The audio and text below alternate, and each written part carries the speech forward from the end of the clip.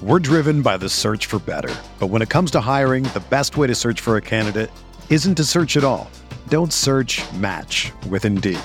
Indeed is your matching and hiring platform with over 350 million global monthly visitors, according to Indeed data, and a matching engine that helps you find quality candidates fast. Ditch the busy work. Use Indeed for scheduling, screening, and messaging so you can connect with candidates faster. Leveraging over 140 million qualifications and preferences every day, Indeed's matching engine is constantly learning from your preferences, so the more you use Indeed, the better it gets. Join more than 3.5 million businesses worldwide that use Indeed to hire great talent fast. And listeners of this show will get a $75 sponsored job credit to get your jobs more visibility at Indeed.com/Blue Wire. Just go to Indeed.com/Blue Wire right now and support our show by saying that you heard about Indeed on this podcast. That's Indeed.com/Blue Wire.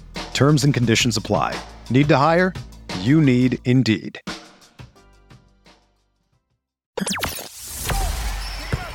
The hottest Knicks tape you'll find online. Knicks all day. We bleed blue and orange.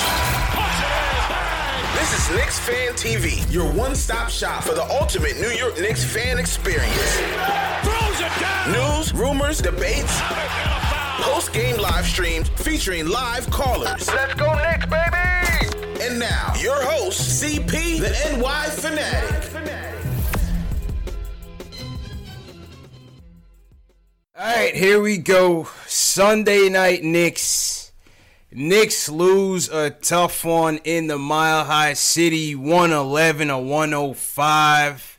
CP from Knicks Fan TV. My man Alex Wolf returns. Al, I thought you were coming back for a W, man. It was a valiant effort. Knicks down by 16 coming into the second half. A defensive effort that was phenomenal. You know, the best of its season. The Knicks just could not pull this one out, man. 111-105. What'd you see out there tonight, man?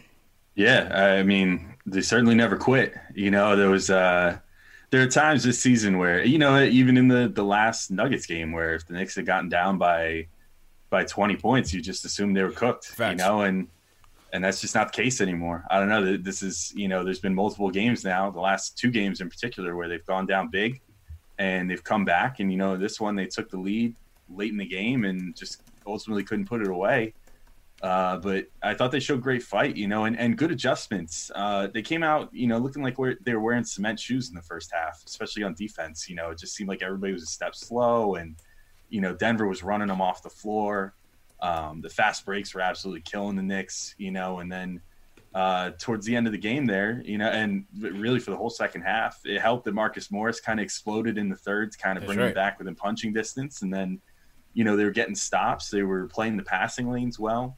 I just thought they made a lot of crucial little adjustments that made things work for them. And, you know, I think that's a credit to Mike Miller. You know, it's obvious that he's having an impact. He's making timely timeouts. I think his rotations make enough sense.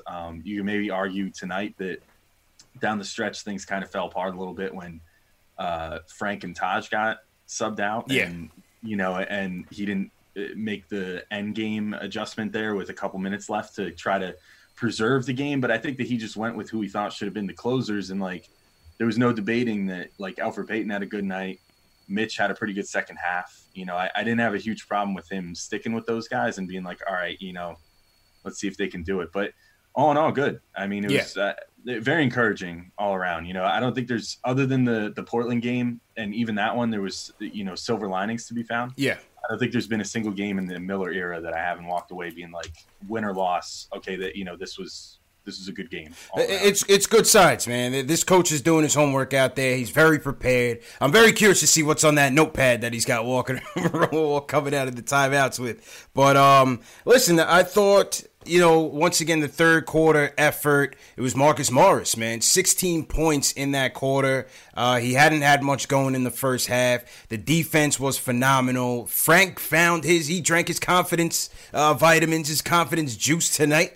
You know what I mean? That boy, yeah. Frank found his nuts tonight. He was all over it on the defensive end. Elfrid Payton, 10 points, 10 dimes. You know, I thought the guards were solid, man. I think the turning point of the game was the fact that, you know, the Knicks had a 5-point lead. And with 3 minutes to go, the Nuggets were able to cut that down. I think Jokic hit a 3 to put them up 2. And from that point, we could not buy a basket, man. We could not get a basket between, you know, I thought that, to give credit to the Nuggets, they played good defense. They took Morris out of the game. And, you know, we had a lineup out there with Peyton, RJ, Morris, Mitch, and Randall, and we just couldn't score. We could not score to get back in this game, and you know, just having that lack of a go-to guy, even though Morris has kind of been that guy, you know, once they went away from him, it was either Julius or bust, basically. Yeah, more or less. You know, and it was a bust. Yeah, bust. I mean, Randall still is a work in progress to me, I think. I think his shot selection is getting better, but I don't think it's perfect yet. Like, on a night like tonight, I felt like he should have abandoned the 3 a lot earlier than he did, just because he's very streaky. You know, it's either going in or it's not, and tonight it was not. And he put up, what was it, 1 for 6? Yeah, 1 for 6, I think. Yeah. And his first made 3 was his first basket of the game, and the Knicks' first basket of the game, if I remember correctly. So yes. You know, it just wasn't his night from 3. He wasn't abandoning the net.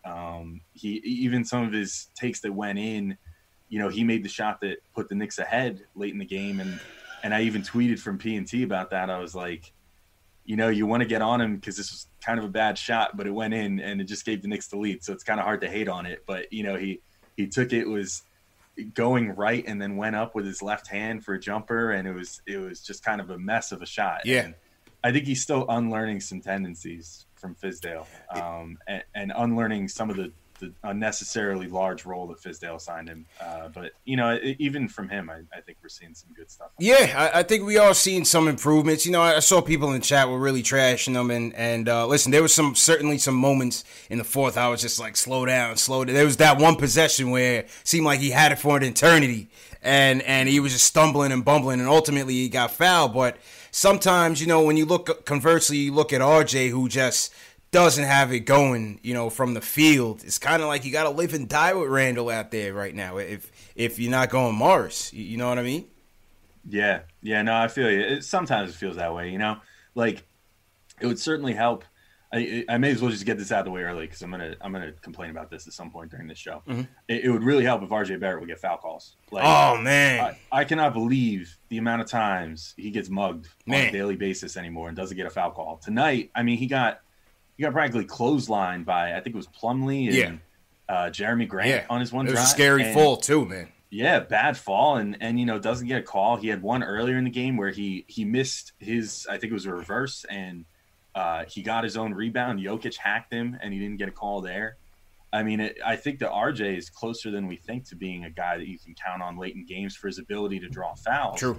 But he can't draw the fouls if they're not called. You know what I mean? So I think that the days of living and dying by Randall and Morris hopefully will be numbered once RJ can, I guess, get the clout necessary in the you know, NBA refereeing circles to actually get foul calls. Because, no love.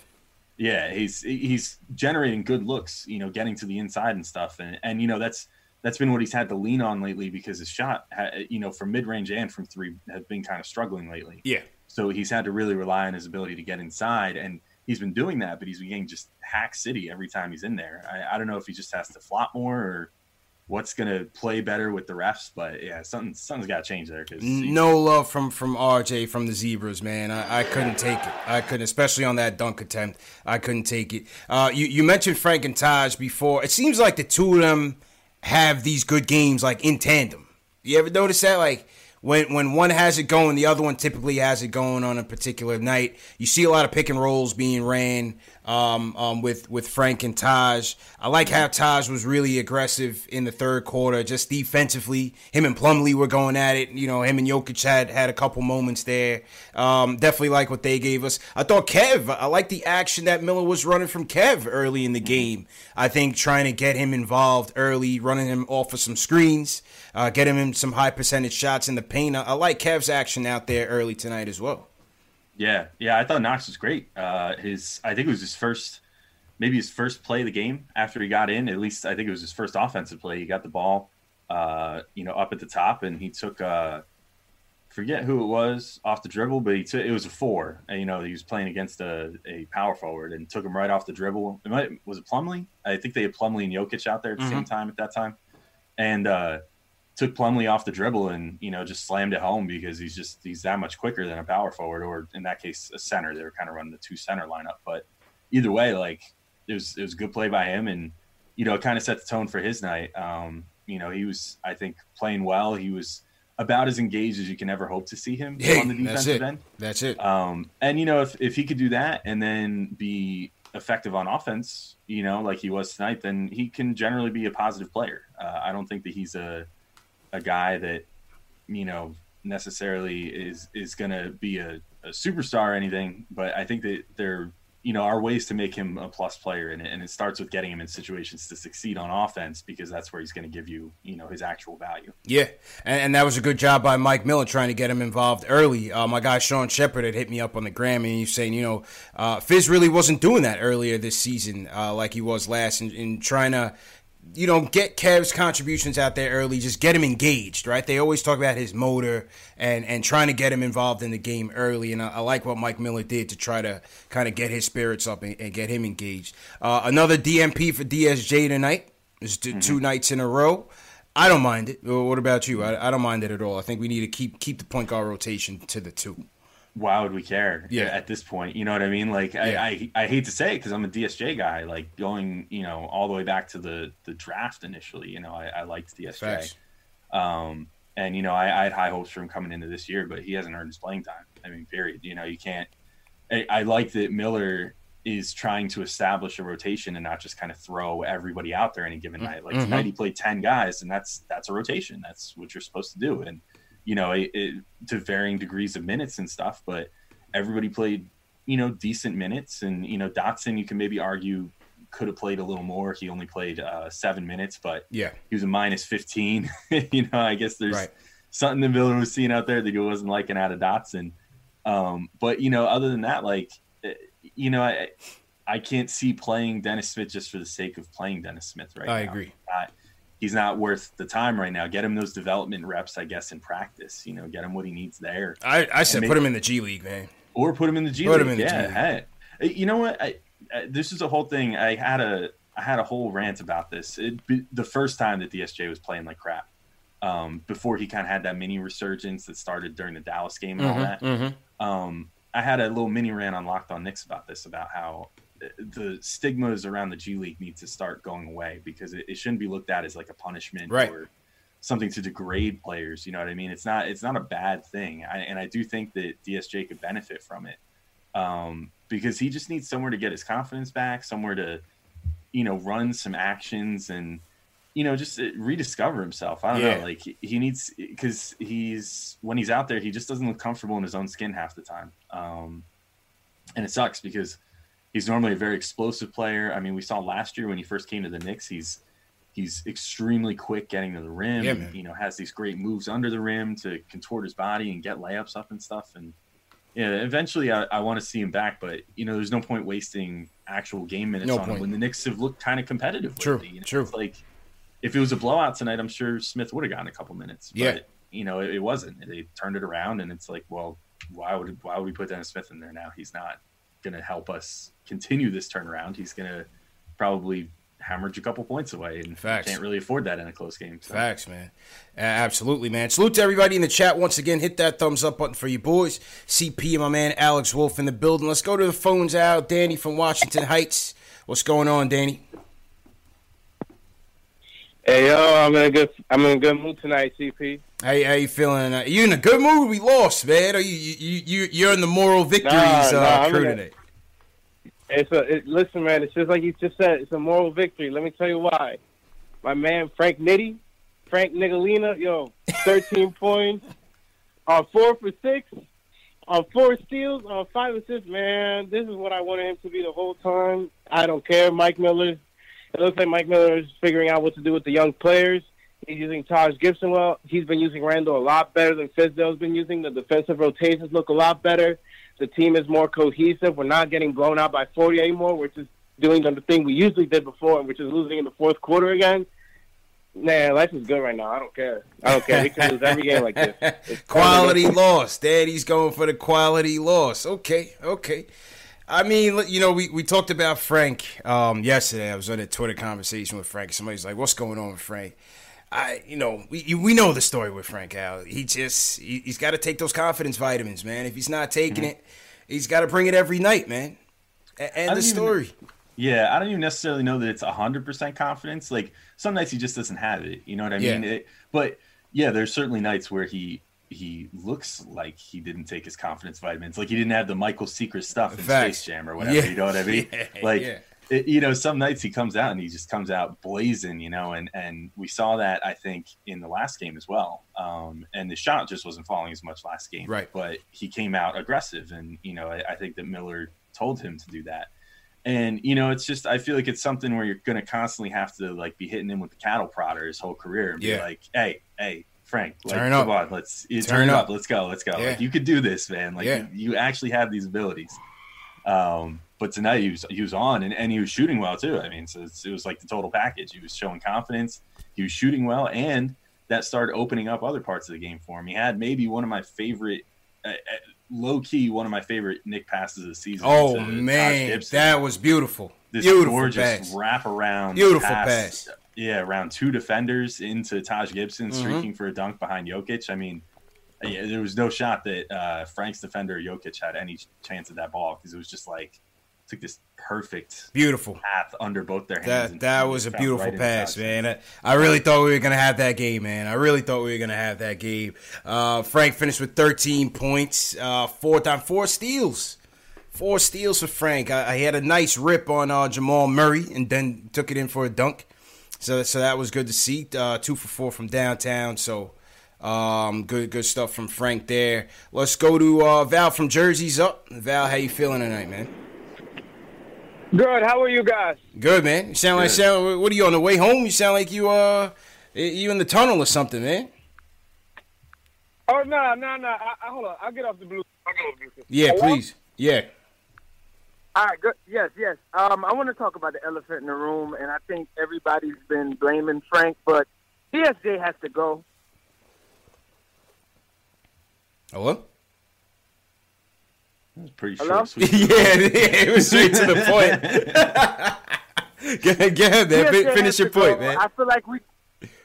Oh yeah, I feel like we could get a mid-first rounder for him. I just feel like his body language, he pouts when he comes out of games. He just seems negative. I just don't like his face. It's just, I think we got to get rid of that kid. It's just, look how beautiful we look with Elfrid Payton and Frank learning from Elfrid Payton. DSJ offers nothing once he can't score. And I don't want to be that guy, but he's not ours. He's Dallas's problem. I feel like we're not loyal to him. We're not obligated to him. We should at least try to preserve him and trade him for a mid-first rounder just to get him out of there. He's not, All right. Val's wheeling and dealing on the trade machine there, Al. I don't know how many he's getting through for that first rounder, but yeah, you're not getting a mid-first rounder for Dennis Smith right now. I mean, that's exactly why it doesn't make sense to get rid of him right now, because his trade value is in the basement. Couldn't get any lower.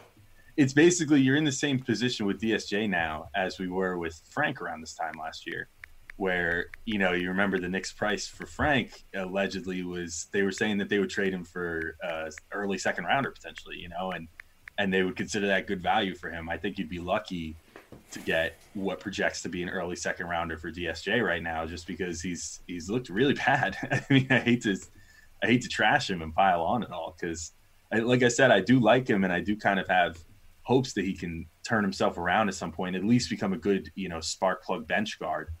But he's not worth a mid-first rounder right now. He's not worth his draft position by any stretch of the imagination. You'd be lucky if you could get a couple of future second-round picks for him right now.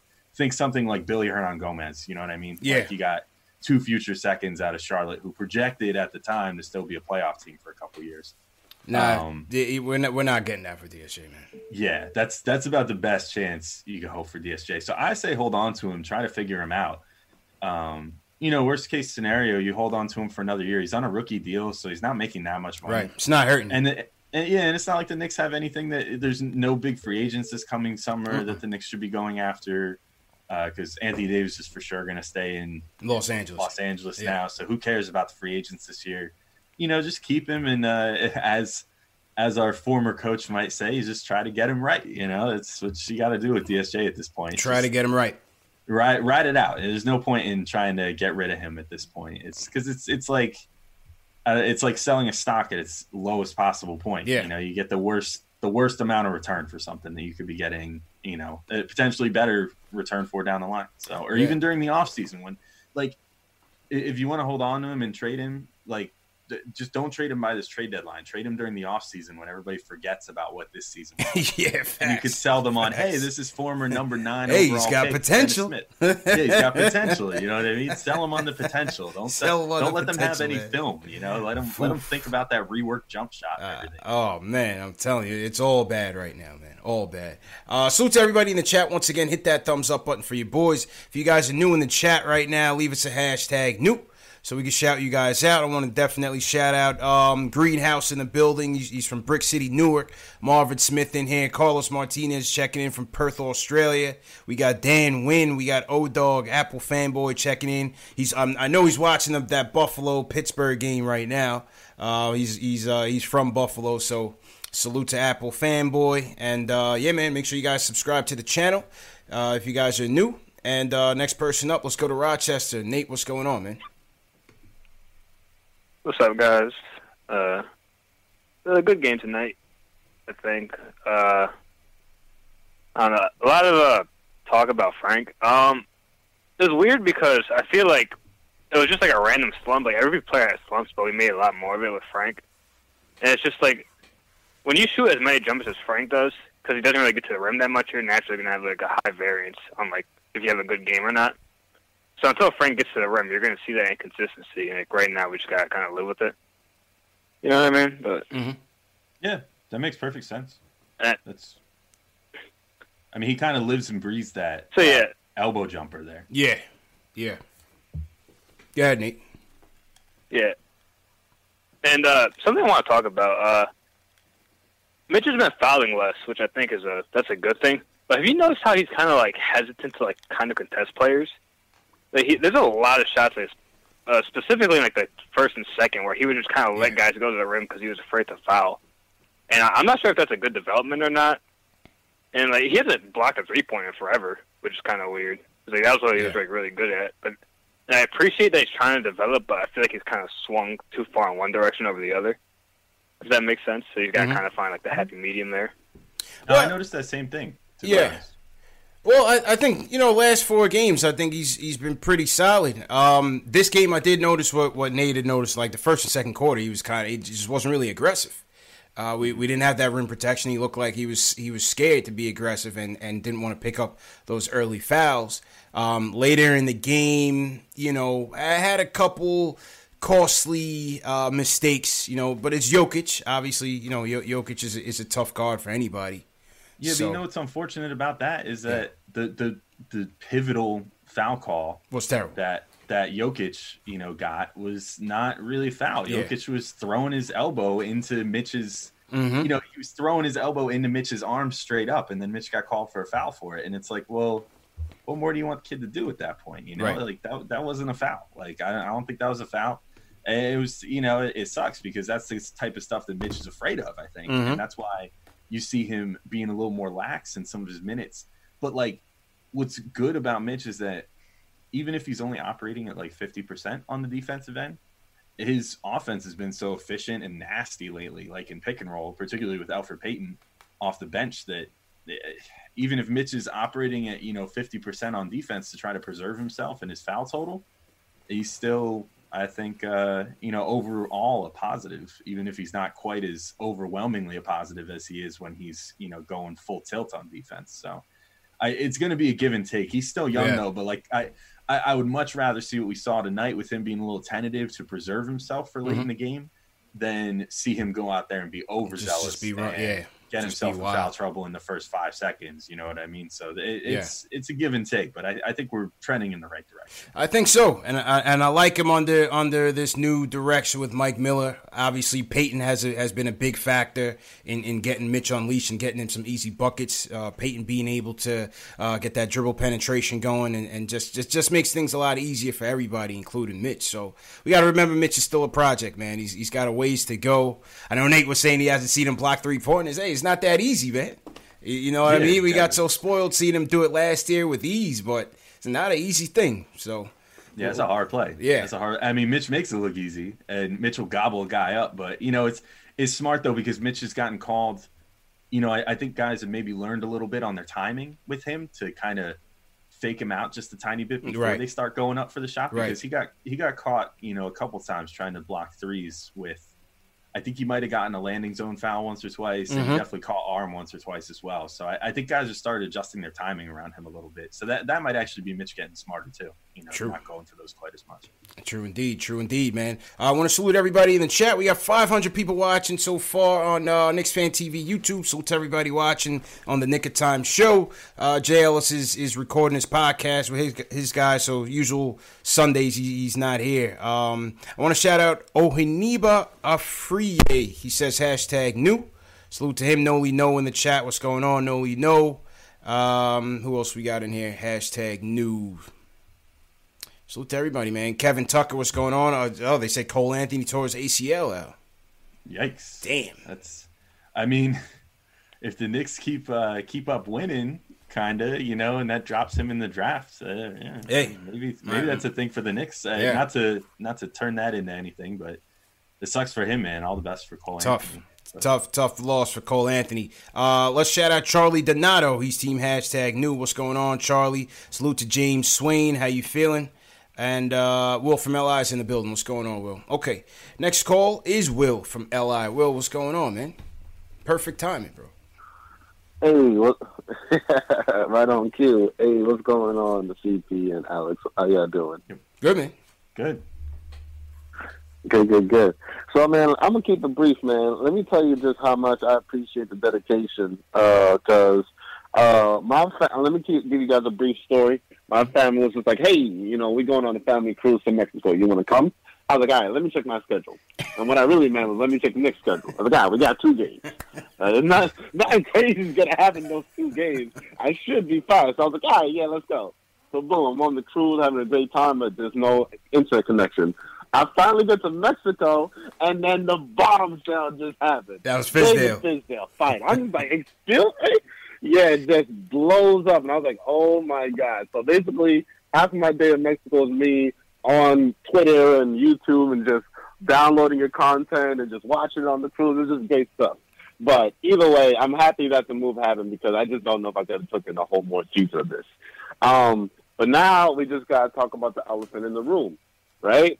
So Mike Miller, the way he's been having these cats moving, I like it. I like the spacing. I like how he gives it to the hot man, which was Morris today, and he's using the guys properly. And I'm seeing a little bit more development from Knox and RJ. Well, not RJ not too much, but as well as Mitch.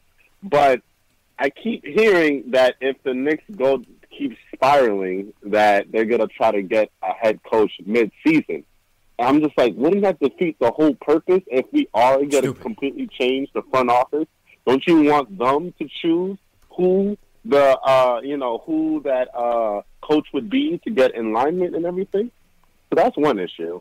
I mean, and then another one is like, I mean, listen, I don't wish bad upon no players, but did you guys see what happened to Luka? He's going to be out for a couple of weeks. Yeah, I did. I mean, we are getting the draft pick this year. So it's only a sprained ankle. It's only a sprained ankle, Will. Hey, you know, I know, but that looked pretty nasty. I don't know. Maybe you want to, put some extra caution. Oh my God! And then the last thing is like, if we were to get Masai, they said it would cost us 2 first-round picks. Yeah. I don't know. I'm going to just leave you guys on that. Okay. All that stuff going on. I appreciate the dedication. I watch everything. Love the show. The return of Will from LI, man. Comes back from the cruise and gets right back into it. Hope you had a good time, man. the interim coach in season coaching hire, Al, just made no sense to me. I've never even thought of that. That just sounds ridiculous. I did see the report from Shams, but I just couldn't give it any credibility. What do you think when you heard that? I think it's crap. I don't know. It's garbage. I don't know. Yeah, I don't know who gave that info out. It might have literally been. Like it could have been Mills and Perry themselves. I don't know, to plant the seed. Yeah, something big's happening. Something big. Yeah, like trying to preserve their jobs, to be like, well, if things don't go well with Mike Miller, then he's out. I don't know. I don't know what their thought is there, but it's. I think it's bogus. I don't think they're gonna do that. They'd be so foolish to do it. Why would they do that? Why would they? Why would you bring a new coach in halfway through the season? There's absolutely no reason to. You know Facts. What I mean? It's just roll with Mike Miller. The team already sucks. What's the worst you could do? They were 4-20 when Fizdale got gone, or 4-18? About that. But it was 4-18, right? Because they ended up 4-20 after the Portland game. So because it was 4-20 against the Blazers. Facts. But yeah, so they're 4-18. I mean, how much worse can you get than that? They're already showing progress now. Yeah. I think as long as they keep staying competitive, how on earth are you gonna, get rid of Mike Miller and try to bring in freaking, God forbid, Mark Jackson, or even Jeff Van Gundy, who would probably play well with the media and the fans and whatever. I mean, it's just stupid. For a rebuilding team, it would be absolutely ridiculous. I could see if it was a team that was like, some sort of super team, dream team that had high aspirations. Even then, it would be, kind of risky. It would be unprecedented. Yeah, it would be still unprecedented. I just don't see the point. I obviously we're in a honeymoon phase with Mike Miller right now, right? So far, we like the adjustments. The after timeouts have been a tremendous upgrade from Fizz. He's kept it simple. He's kept it simple on the defensive end, especially, with all the switching, and, sometimes Fizz would go switch into zone to this to that, all in one possession sometimes. Mike Miller has kind of kept it simple, let these guys get some time to gain some chemistry. Sometimes when you try to make things too complicated, it involves a lot more communication. And if you don't have everybody on the same page, everybody who has a high IQ, it's just not going to work. Yeah. Yeah, I'm with you. Absolutely. I mean, it's, I think that he's shown enough to certainly justify his existence already, to justify keeping him the whole rest of the season. Because if he does nothing else but keep getting little bits of improvement here and there from, Ntilikina and Knox and Barrett and Robinson, and even DSJ maybe somewhere later down the season. Even, he's even extracting the most out of Morris and Randall and Peyton and all these guys that you could potentially trade at the deadline or something. He's, if for nothing else, he's doing all that, and that's really all you can ask for. And yeah, He's instilling something. He's putting forth an offensive system. It seems like he's running plays, which is good, which is a good influence on the young kids. So even if at the end of the season you decide to go with a different coach, now these kids have at least been running regular plays rather than what Fizdale was doing, which was essentially just figuring out ball. You know what I mean? And on defense, they're starting to establish a little bit of an identity as well, and they're not just doing that weird hybrid zone thing all the time. Right.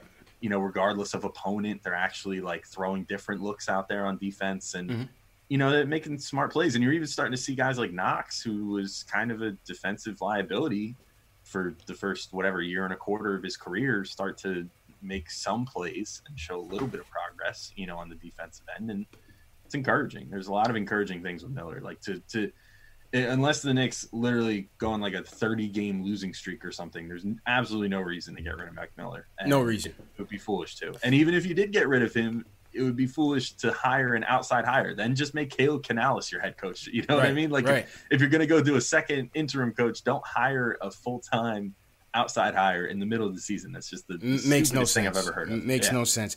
I think they need to consider that this new coach, whether it's Mike Miller or not, they need somebody that's going to have the patience and that's going to grow with this team. You know what I mean? Oh, no doubt. And he just seems, obviously coming from the Westchester stint that he had, you never know. You never know. Give this guy the full rest of the season. Evaluate. Well, we'll see which regime is going to evaluate him. But I think he deserves equal consideration to whoever else they're considering. I totally agree, and I think that you could reasonably argue, that there's no point of even bringing in an outside hire coach if Miller can continue this. What do we have? 5 games now? 5-game sample for him. Yeah, 5 games. If he can continue what we've seen in this 5-game sample for the whole rest of the season, then there's no point in even getting a new coach this offseason, to be completely honest. Just give him a little incremental raise, like give him a normal head coaching salary, give him a 1-year deal for next year with like a team option for the second year or something like that, and just kind of do it that way and let him just develop the kids for 1 year, because they're not going to improve that much in free agency this year. They're not going to suddenly jump to being a contender. So even if Miller's only a bridge coach that's going to, take your young roster and start to shape them into something better than what they were when he started, but it doesn't necessarily have the X's and O's to put your team over the hump, just roll with him for 1 more year and let him do that developing and see how he does. And then if he does well, then pick up his team option the next year. The Knicks maybe will be able to go into 2021 free agency. They'll definitely be able to go in with some money to spend. They'll maybe come in with some aspirations of signing somebody, but that remains to be seen. But, then potentially you've got a young core that's developed more over a whole nother year. Mm-hmm. And, you're in a good position. So I don't even think it's worth looking at a new head coaching candidate this summer if what Miller's been doing so far holds out. That's how I'm looking at it, at least. Agreed. Good points, man. Salute to everybody in the chat. Once again, hit that thumbs up button for your boys. We're going to get to the trade rumors and stuff like that in a second. First, I want to get to Matty G checking in from New Mexico because he wants to talk about Coach Miller. Matty G, how you doing, man? I'm doing great, CP. How are you? Cool. Is this Matty G from Wanto? Yes. Long Island's finest, all the way out west in the desert. What's going on, man? How you feeling, bro? Oh, CP, this all 82 club been tough this year, man. It's been tough, man. It's been tough. It's been tough, man. And I see you too. You're almost ready to break, but you're hanging in there. Hey, listen. Some nights are tough, especially on the West Coast. Some nights are tough. But you know what? You're getting a little salty. I see you. Yeah. I've been losing patience early this year, man, especially with Fizz. But you know what? Hey, listen. The Sacramento game, the Golden State game. Obviously, those are teams more in our league, but they were still a win is a win. And especially on the West Coast when you don't get that many out there, especially for the Knicks, it was okay. But this effort tonight, obviously we wanted to win, but this is what you could ask for. This is all you could ask for, man. They gave it their best shot. They kept it gritty, they kept it tough, and they fought till the end. They just couldn't get a bucket. Yeah, let me tell you something. The altitude is real. Like when I moved to New Mexico, I had young moms running circles around me at the gym. I was 6K above sea level. Damn. I'm serious. Like this, I wanted to tell myself no. I want to stick to no moral victories, right, moving forward. But we would have been down. We would have lost by 30 if Fizz is coaching that game. Mm-hmm. Probably. You agree? I mean, especially with the defensive strategy he went with in the first game. Al, pack the paint and let's leave these guys wide open from 3. We definitely would have gotten blown out from the first half. I don't doubt that at all. Yeah, that's what I was talking about. Yeah, they would have never. Listen, Fizdale. I'm sorry, Alex. No, go ahead, Al. Go ahead. Oh, it's okay. I was just gonna say that's what we were just talking about a minute ago about Fizdale, versus Miller. That Miller has these guys actually playing defense that makes sense given the opponent.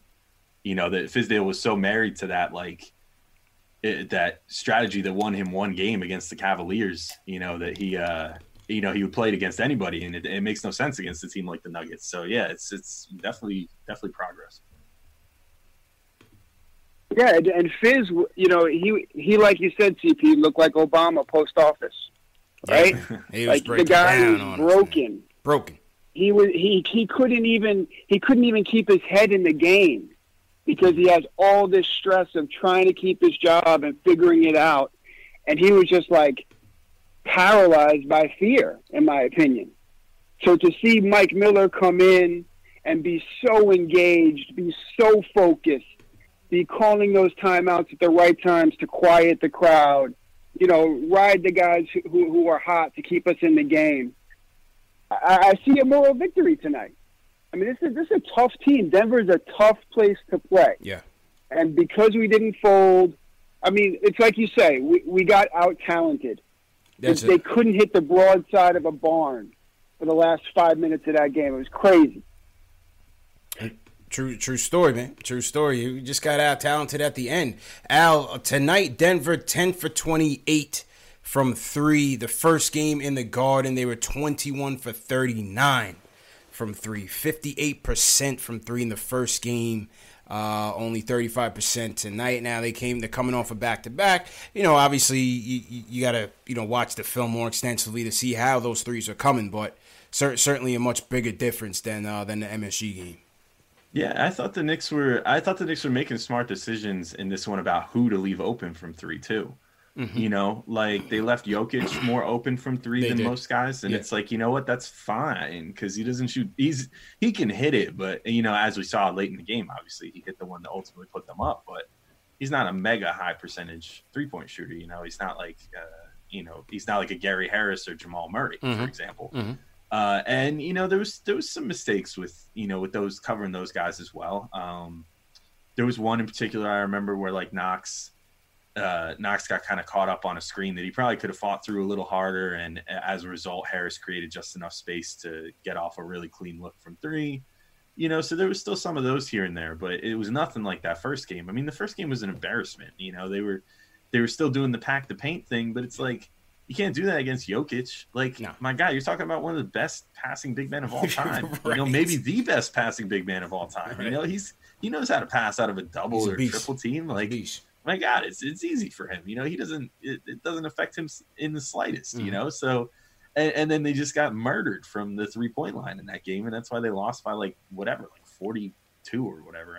Who even knows how much they lost by in that game? But I think that one was 37, but they went down by. Yeah, I think it was 129 to 92. 37.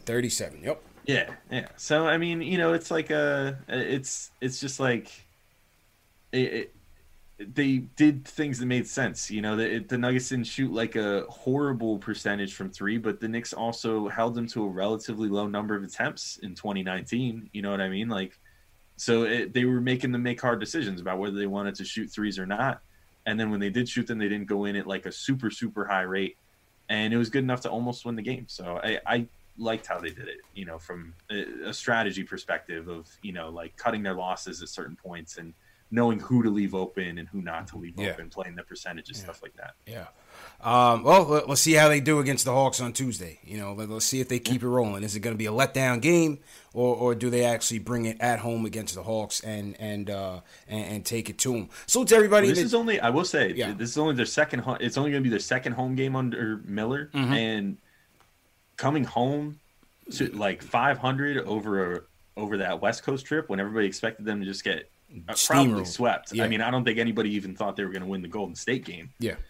For them to come back like that, I think they're going to have the home crowd behind them on Tuesday, more so than usual, right from the tip. Yeah. And hopefully, hopefully the fans kind of, push them forward and let them not run into a letdown after this good road trip here. True story, man.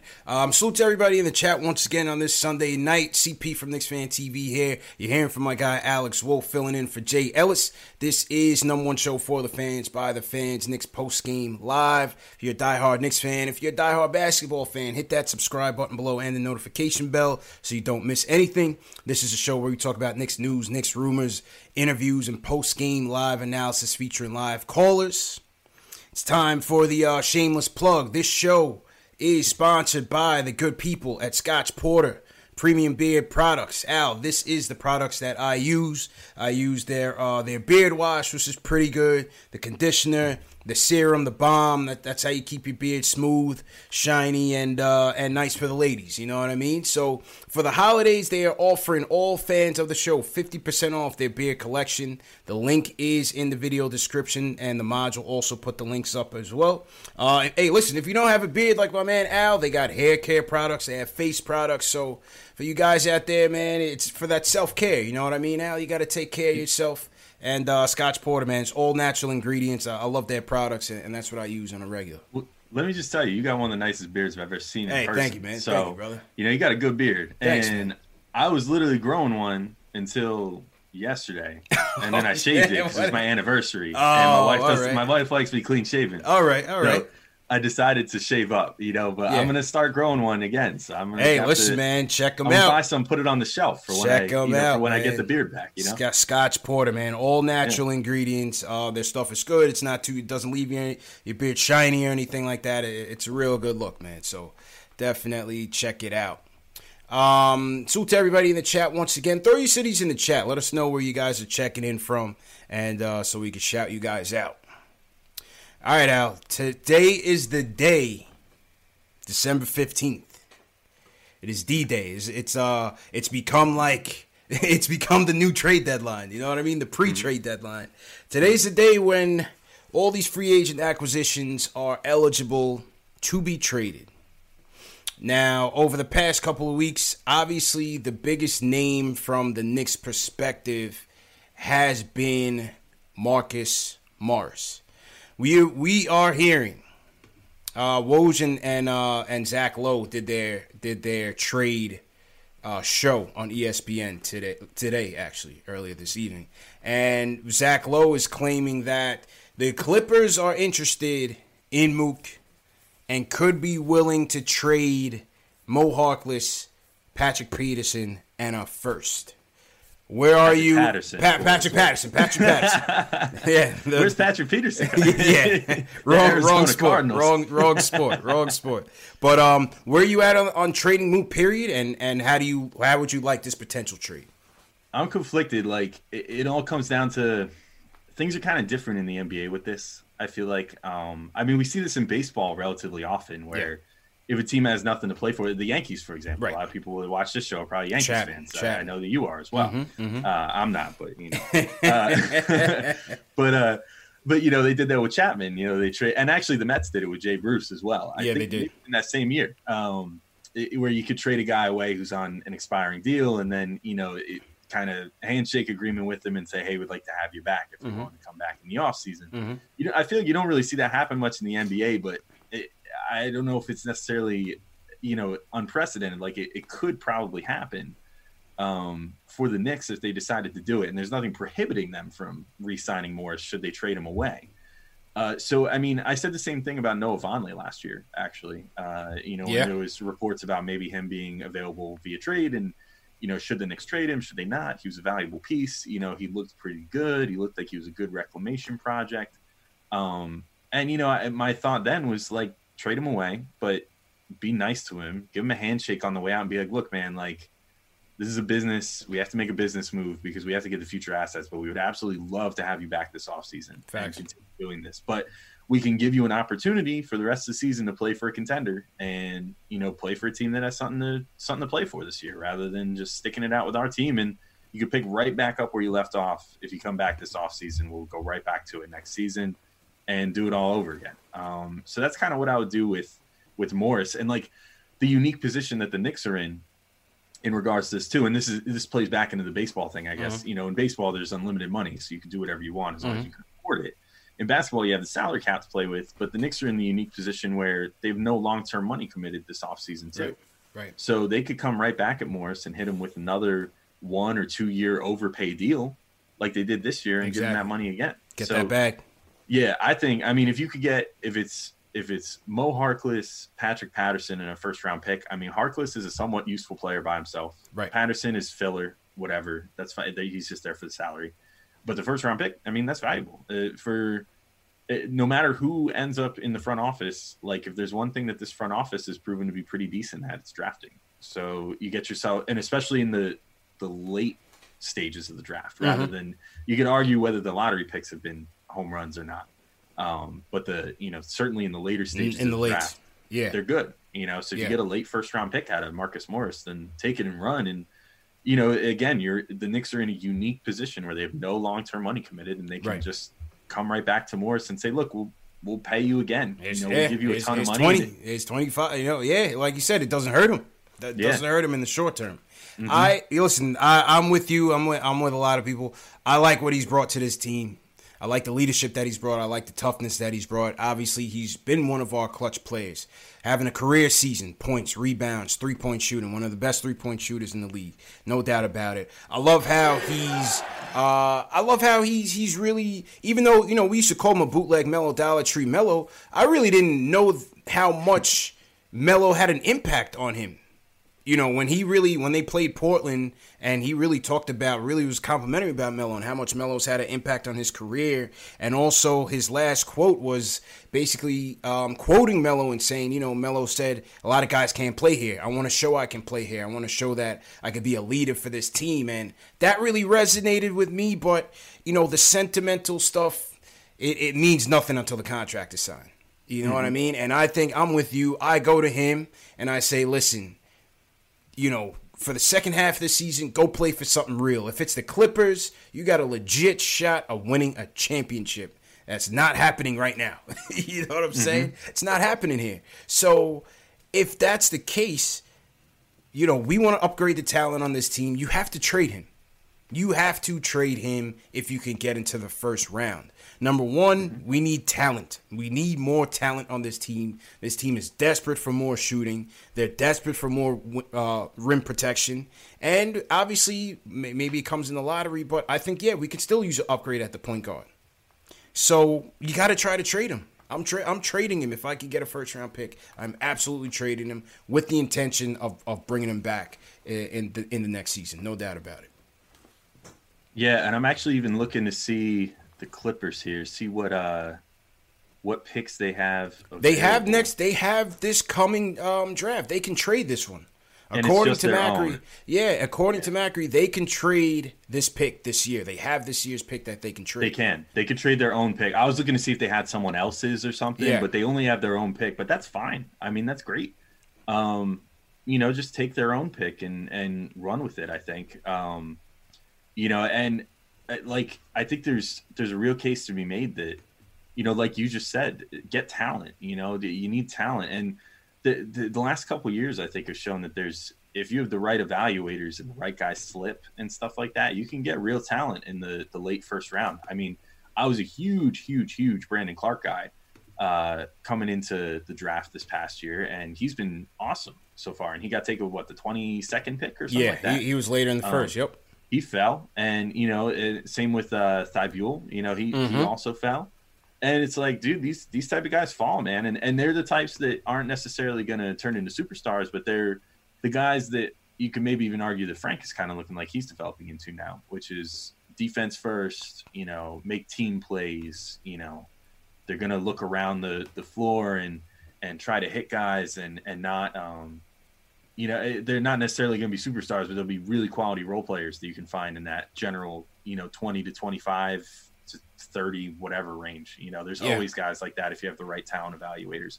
There was even, Mitchell Robinson almost went in that range too, because the Lakers almost gave him a guarantee a couple of years ago, which God, imagine if they had with the team that they have now. Facts. If they have Mitchell Robinson and Anthony Davis. You know what I mean? Man, you got Mitch running around with LeBron. Forget about it, man. Forget it. He'd be catching lobs like from the other side of the court practically. But anyway, it's important, and it's like you said, you got to put the sentimental stuff aside. You can't.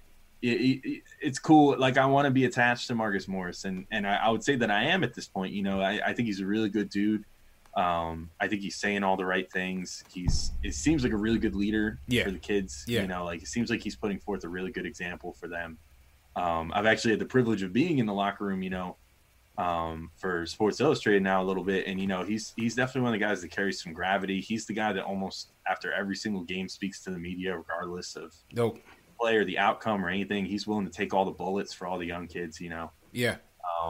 So he's a great guy to have around, no doubt. And I don't know if I would trade him like today, like on day one of the trading period. Right. But when it comes time for the deadline, I think it's time to send him out. But send him out like with a firm handshake and like a look, man, let's talk again in the summer. That's what I say. And as you said, we can go to the depths that no other teams may not go. On a shorter term deal. Oh, the Knicks next year, screw it, man. Just be like, Mook, we'll give you $20 million for 1 year. Just come back again. Just come back for a second year with us. Because then So, all right, not to get too caponomics here, but if you offer a guy a huge overpay like that, then you get what's called early bird rights with him. And so, Marcus Morris, if you offer him $20 million next year, he's never getting $20 million again in his life. You know what I mean? Like, not for a single season. He's just not that guy. And, so you can offer him that, but then with the early bird rights, then you get like the ability to re-sign him. And you can also trade him places where teams can re-sign him in the offseason to 105%, I think, of his salary for that 1 year. So, even if he ends up getting traded again, he's going to be an attractive trade piece a second time in a row, or, the Knicks will get some sort of rights to re-signing him, even if they only sign him to a 1 year overpay. So it's just kind of the good thing with the system, how everything works out for them. But yeah, I would definitely try to bring him back and, leverage your unique situation for a second year in a row and try to just overpay him again and bring him back in the offseason. Absolutely, man. What do you guys think in the chat, man? Give us a call. What do you guys think about these trade rumors? 657-383-1509. Let us know what you think. Al, on another trade front, the Ujiri talks. Obviously, it's never ending, with the Fizdale ouster, with Mills hopefully on his way next. It's been rumored, obviously, that Dolan is after Ujiri hard body. We know, obviously, he's on the contract with Toronto. We first heard that it's going to cost 1 pick, and now Begley's coming out with... Well, it's not from a source, but basically Begley's article basically said that, in another scenario where a team tried to trade for a GM, the asking price was 2 firsts. Right, so the assumption is that an Ujiri is going to command the same. What do you think about that? About trading for Ujiri? That's I don't know. What do you think? Here's my overall thought on it at this point, and I know that we just literally 2 seconds ago talked about you need talent, you need late first round picks, you need this, you need that, but like if you could get Ujiri, who's the clear, he's a winning team builder. He's a championship builder now. There was always kind of the talk with Ujiri before last year about like, oh, he builds good rosters, but can he build a championship team? And, last year he did, and he made all the right calls to do that. And, now he's got Toronto set up with, even after they lost Kawhi Leonard, they're set up with a new, superstar in Siakam. Speaking of guys you can get with late first round picks that kind of blossom into something. But, I think that he's the type of guy, the rare executive where I would say, yeah, you know what? If it costs 2 first round picks, I think I'm all right with that because I have faith that he'll get those back at some point sooner rather than later. And fleece somebody else for. Exactly. The way that I would do it is I would offer up the 2 Dallas picks, I think is the way to go. Because I think that those are going to be late first rounders. With the Knicks picks, it's really risky. You can't really offer up your own picks right now if you're the Knicks because they're so bad. It's like, the Knicks could be bad for another 3 years, even with Ujiri. You never know, and if they are, then their picks are going to continue being really, really valuable. So unless you could put eternal top 10 protections on them or something, or lottery protections, then, you can't do that. It's just because it's way too big of a risk. But those Dallas picks, ultimately, I don't think are going to end up being as valuable as we maybe had hoped they would become. It seems like the 2021 one, you get Luka Doncic out there for another 2 years, this year and next year.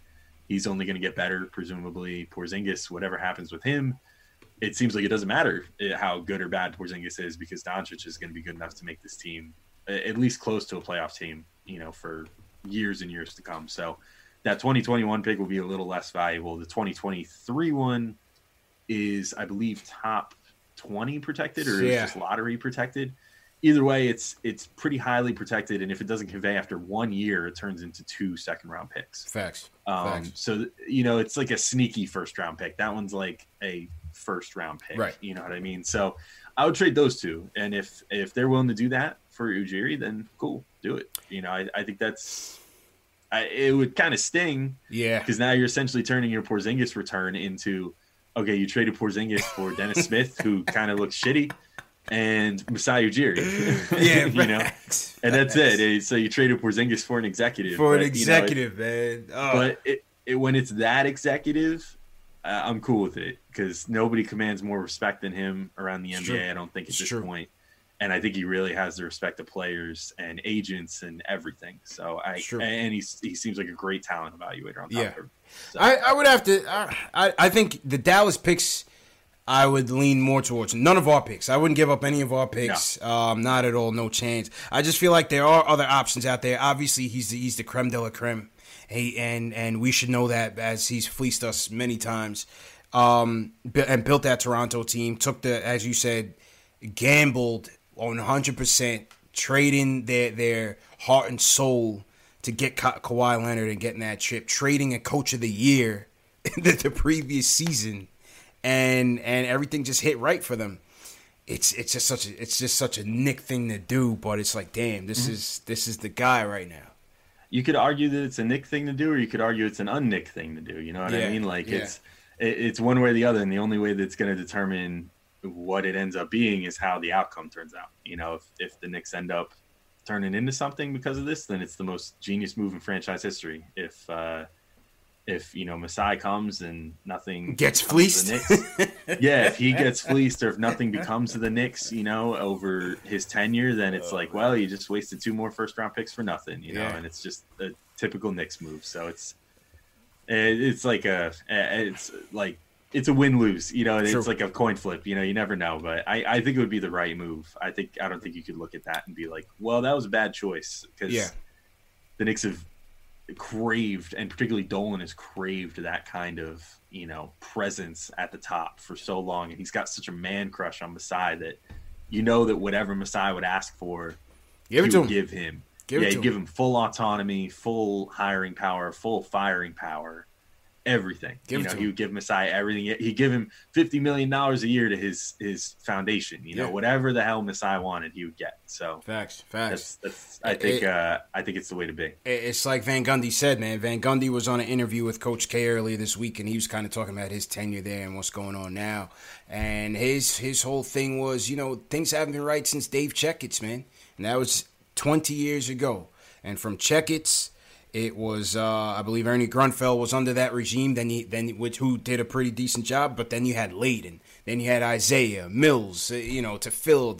It's just been a disaster, man, and we just have not had that solid structure foundation from the top of people that you trust to make the right decision. Dolan trusts them, but they just haven't been coming through for us, man. Have not been coming through for us, so. I'd be open for it, just for the sake of, like you said, this is the guy, but definitely not our own picks. Or if you're going to do your own, heavily protect them in the way that Dallas protected the 2023 one. You know what I mean? Mm-hmm. Make it so you have to be good for it to convey as a first-round pick. Who do you think's the most likely player to be traded, if there is a trade? Because that's another thing. I don't think it's as guaranteed as we think that any one of these guys are getting traded. We're coming from a position of desperation. That's never a good thing. Yeah, you mean like which Nick you think is most likely to be traded? Yeah. I bet you. So there's a few trades I could see happening. Mm-hmm. I do think they're going to end up trading Morris. Mm-hmm. I just think that anytime I feel like you can get a first round pick in season for a player in the NBA, you do it because it's so rare anymore. So I think they'll do that. Be it with the Clippers or some other team. Some contender will want him. I mean, he's balling. Got to. By any stretch, he's balling this year. I think there's a decent chance Trier might get traded. I think that's my pick. I think ISO gets still. I'd probably for like a second round pick, which is still, I think, puts the Knicks in the positive in that transaction. Mm-hmm. I like Trier well enough for what he does, but he kind of only does what he does. He's a good ISO scorer, and he can get you a couple quick buckets. I had really high hopes for him this year, maybe coming in as a catch and shoot type guy, learning under guys like Ellington and Bullock and all that. And that just hasn't really happened yet. So I think that he's going to go because it seems, if you read between the lines, it seems like there's some unrest with him. Yeah. With the team and with management, with coaching, and he's catching DNPs again and stuff like that. So he might go. I guess I'm trying to think who else maybe I could see moving. Maybe Ellington, like if you could find a team that wants him for a second round pick or something. He's kind of fallen out of the rotation. Or no, he's been hurt. I'm sorry, he's been hurt. Yeah, he's had the Achilles. So, even so, he's been up and down in the rotation, with the team this year. So I could see him potentially, getting moved just to a team that wants a little auxiliary shooting. And he'd be a good value for any team that wants that because they have a second-year option as well. So if you trade him to a team that's capped out, they can keep him for a second year, only for paying the luxury tax or whatever on him. So teams might be interested in that. Maybe even Gibson, if I'm being honest. But I feel like Gibson they're going to keep around. We got to keep Taj. I think he's turned into a heart and soul type guy. Yeah, I don't really think he's going to go. Only other guy, maybe. I don't think any of the core young guys are going to go. No, for sure. Yeah. I can maybe see them moving Peyton, but Peyton's proving to be really crucial to this team as a whole right now. So Peyton would have to elevate his value to a Morris level of being able to fetch a first-round pick or something. Mm-hmm. And I don't know if he'll ever hit that. I don't think so. I don't think he get much from Portis either. Yeah, so they'll probably hold on him. The only other guy, maybe Portis, if some team is just really desperate for some scoring off the bench or something. Yeah. Maybe, but Portis is so streaky that I feel like any good team with anything to play for wouldn't necessarily be willing to give up anything for him. I'm not giving you anything for that guy. You could almost just turn him into a spot-up three-point shooter at this point. Like, he flashes that sometimes where you think, like, if you could just set him up where he could sit in the corner and just shoot threes. Don't do anything else. Be like a glorified Steve Novak, with a little bit of a post-game. Like, don't put the ball on the floor and just shoot. Yeah. That's it. I mean, he could maybe fill that role well enough. But I can't see anybody trading anything of substance for him, especially when he makes $15 million and you got to find matching salaries, and it would just be too much work for someone that probably isn't worth it. Too much, man. But I agree with you in that order. I think it's Morris. I think it's ISO and potentially Ellington. I think those are the most realistic moves. Maybe Dotson. Maybe Dotson gets moved. I feel like they're going to hold on to Dotson because I actually think that Miller really likes him. Based off, I mean, tonight was different. Tonight he only played 7 minutes, but I think that was just situational. I think in general, Miller really likes him. Yeah, I like that. I would love to keep him. I would love to keep him. I just think with ISO, as you said, it looks like obviously he's falling out of favor with the rotation. Obviously, well, not obvious, but it's likely that we get more help in the backcourt in this draft. So once again, that's another player to add to this mix. I think ISO gets slid out. So we'll see what happens, man. Salute to everybody in the chat once again. Hit that thumbs up button for you boys. Let's shout out. What do I want to shout out here? I want to shout out Jay the Humble Keys. He's checking in from Toronto, Canada. So salute to Jay. Who else I want to shout out here? Now it's just going a little crazy. Hang tight. Okay, we got Jay. We got Tommy Gibbs checking in, Tucson, Arizona. What's going on, Tommy? How you feeling? We got Ryan Barone checking in from Naples, Florida. So salute to you guys. Okay, I don't know what happened here. My mouse. What the hell is going on? Hang on 1 second now. Okay, here we go. Back working. Salute to Big Surge in the building. King Kong Kurt, what's going on? Gotham in the building. He says he wants Anthony Edwards. We got Bad Book 1 in here checking in from Des Moines, Iowa. A Cornhusker. That's Iowa, right? Cornhusker. Salute That's to Nebraska, man. What do Iowa do? The Hawkeyes. Yeah, he's a Hawkeye in the building. Okay. All right. Salute Ed Santana, always in here. Victor Barahona. He's in Portland. He was at the Portland game, actually. So salute to Victor. All right. Last call of the night is going to go to my man Los Maine, checking in from North Carolina. Los Maine, how you feeling, bro? Hello? Fell asleep. Oh man, Los Maine fell asleep on us, man. That's how we close the show. You hear me? Yeah, loud and clear. Go ahead, bro. Go ahead. I thought we lost you, man. We lost you, man. Yo. Yeah, what's up, man? Hey, you ain't lose me. How you feeling tonight, man? What you think about the game? Yo, CP. Yep. Yo, CP. Yep. Yo, you the hood Stephen A. Smith, yo. You the hood Stephen A. Smith. Yo, CP. Yeah, what's up, man?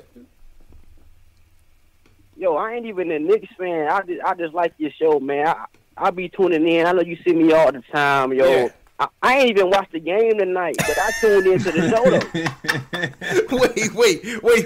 Who's your team, bro? Because you call in all the time. You're always in the chat. Who's your team? Man, you know I'm from NC, man. You know I like, sadly, It's the Hornets. Sadly. It could be worse, man. Hey, it could be worse. Could be worse, man. Well, yo, appreciate the support, man. Yo, CP. yo, man. I said my man sound like a broken record, man. I gotta let you go tonight, man. Nah, that's love, man. I appreciate it, Los, man. Appreciate it, man. Yeah, Al, he calls here all the time. You know, he's in the chat all the time. I had no idea. I thought he was a Knicks fan. Yeah, well, you know, I guess he just enjoys Knicks fan TV, man. I don't blame him. This is a fun show. I don't blame him. I would just watch. I don't blame him, man. We're for the people, man. We're for the fans, by the fans, man. We welcome everybody, man. You get analysis. You get a place to comment. That's get it. Freaking comedy sometimes, you know. Sometimes unintentional, you know. In That's my it. case, but you know. Yeah, man. I guess Miles Bridges and company aren't cutting it for him, man. I guess you'd rather have Kevin Knox, apparently. I don't know. That's a lot it, of Knicks man. fans would probably say the opposite. But Facts.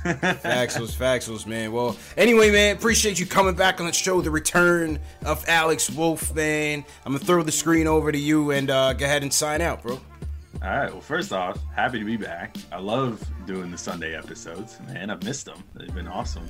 So you can find me. I'm on Twitter at @TheAlexWolf. I am with Posting and Toasting, SB Nation's Knicks blog. That's postingandtoasting.com, or at PT Knicks blog on Twitter, where you can find me clipping highlights and stuff during the game. Fastest Twitter fingers in the game.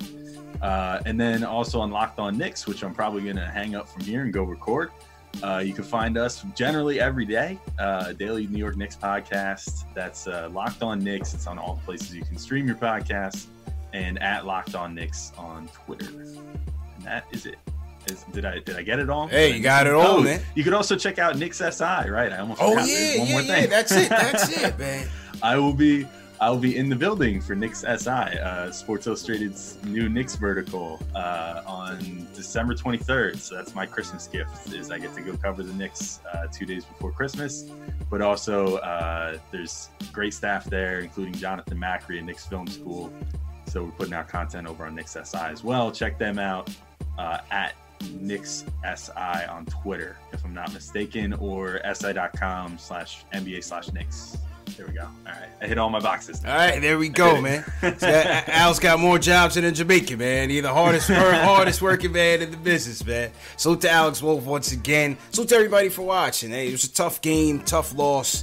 But it was a valiant effort by those Knicks. Knicks lose in Denver 111-105. Remember that these shows are available in audio podcast format, Spotify, iTunes, Google Play, Amazon, Alexa, all in the video description below. Make sure you subscribe. Make sure you get your Scotch Porter premium beer products for the holidays. 50% off for all fans of the show. Please share these videos. Text the Knicks fan. If there's a Knicks fan out there that's not here, send them a text with this video link.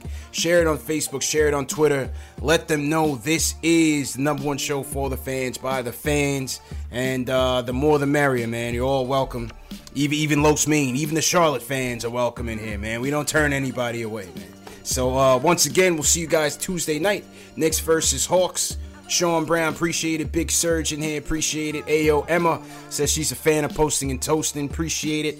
NYK Gunner, thanks a lot. All of the mods, thank you for your help as usual. Real quick, we had some super chats come in. I want to shout out BX2 Gross. He says Mike Miller has these boys competing, let them rock. Frank White sends us a super chat as well. And Leon Johnson says trade DSJ for a first round YMCA pick. So there it is, man.